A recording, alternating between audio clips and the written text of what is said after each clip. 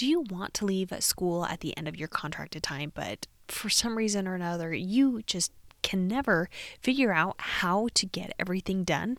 It might be because you are self-sabotaging and you are making some crucial mistakes. The great news is that these mistakes are fixable.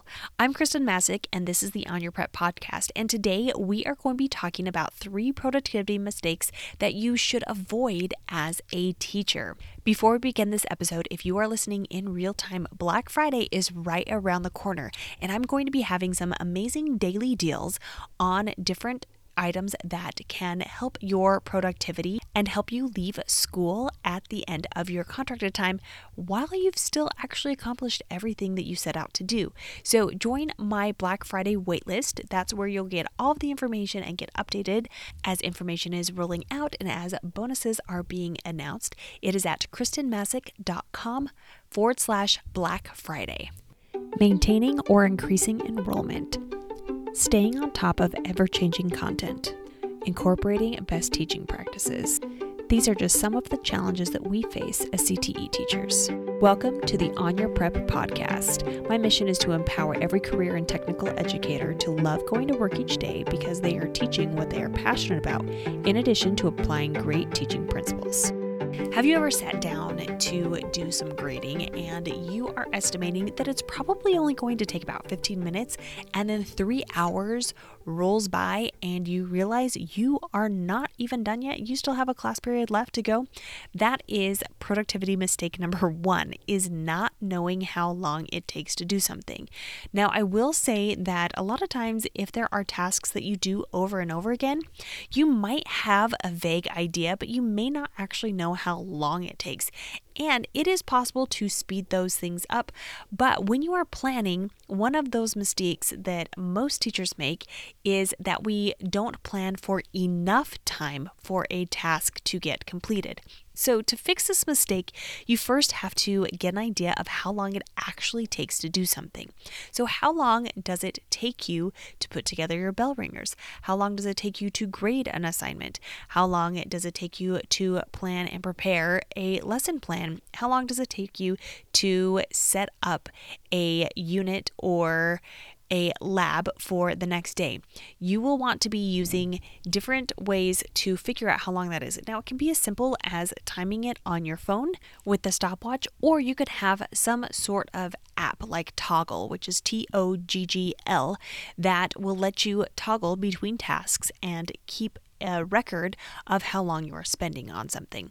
Now, I would suggest that when you are figuring out how long it takes to do something, that you are timing yourself doing it a few times. So this process could probably take you up to a week so that you have a good idea of how long it will take, because your assignments may vary in length, and depending on how much feedback or what exactly that assignment is, it is going to vary. So to get a great idea of really how long things take you, you're going to want to spend a few days actually tracking that time. This leads us into our second productivity mistake, and it is letting the small things distract you. And you'll find that possibly as you are recording or timing yourself, figuring out how long it takes tasks, that it is very easy to get distracted, especially on things like email. So I find that if I'm on my computer and I'm grading and I have a million tabs open, then I wander. I start clicking on other things. And so then I'm never actually completing the task that I set out to do because I am birdwalking. I'm getting distracted on small things. I'm also letting those small things become larger priorities so that I don't get the big things done. So those small things like email, and I want to say email because that is just so easy for us to just have our email open and to get distracted whenever we are on our prep or even when we are teaching. If we go by our computer and we see that, to get distracted on those small things. Now, another way that those small things can distract us from getting things done is if we have notifications on, like on our phone, or if you have a watch that sends those notifications and alerts, they can totally sidetrack what you are doing, even when you're teaching. So I would recommend taking off those notifications so that you are being able to really focus on what you should be getting done and not getting distracted by all of those small things. The third productivity mistake is not having a one thing to focus on. As you go into your prep period or the period before school or after school, that time where you have to plan and prep and work, if you don't have a large goal that you're going toward or a one thing that you are focusing on, then it makes it really easy to once again get distracted by a lot of other things. And this can even be when you are planning.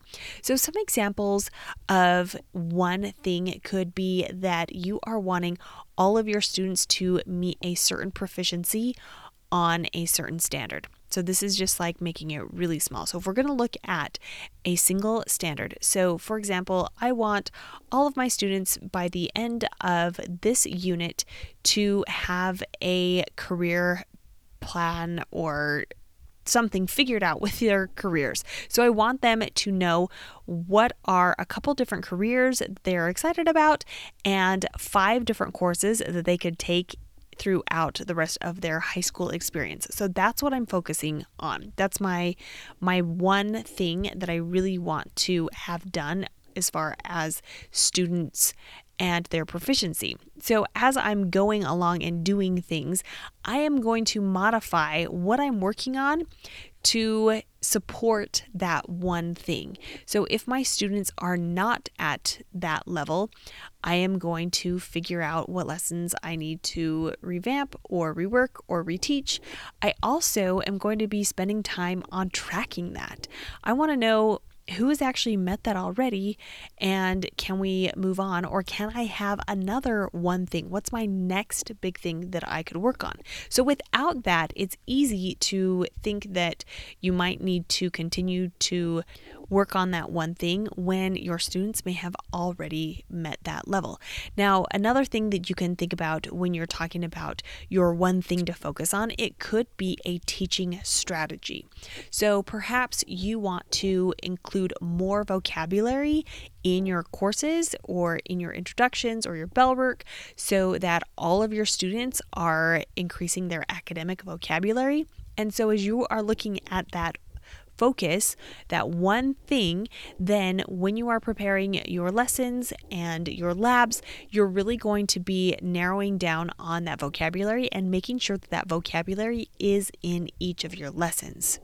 And that will prevent you from worrying too much on whether or not your lesson as a whole is a fabulous lesson that will get 1,000,000 gold stars, but what you're really focusing on is that student learning and that student growth and that vocabulary that supports it. As we wrap up this episode, I do want to mention that the idea of increasing your productivity is not so that you can do more during the day. It's actually to make it so that what you are doing is very meaningful and that you are prepared for the next day. And then you can also have a life outside of school. So let's review the 3 productivity mistakes that you should avoid as a teacher. The first is not knowing how long it actually takes to do something. Take into account that as you first do it the first few times, you are going to find ways to increase or decrease how much time it takes to do that.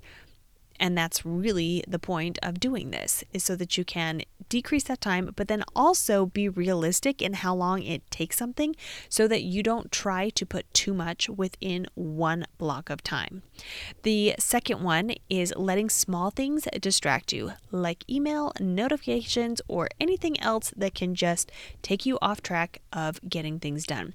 And the third is not having a one thing to focus on, not knowing what you are going to be doing or what is the overarching goal of your course or your unit.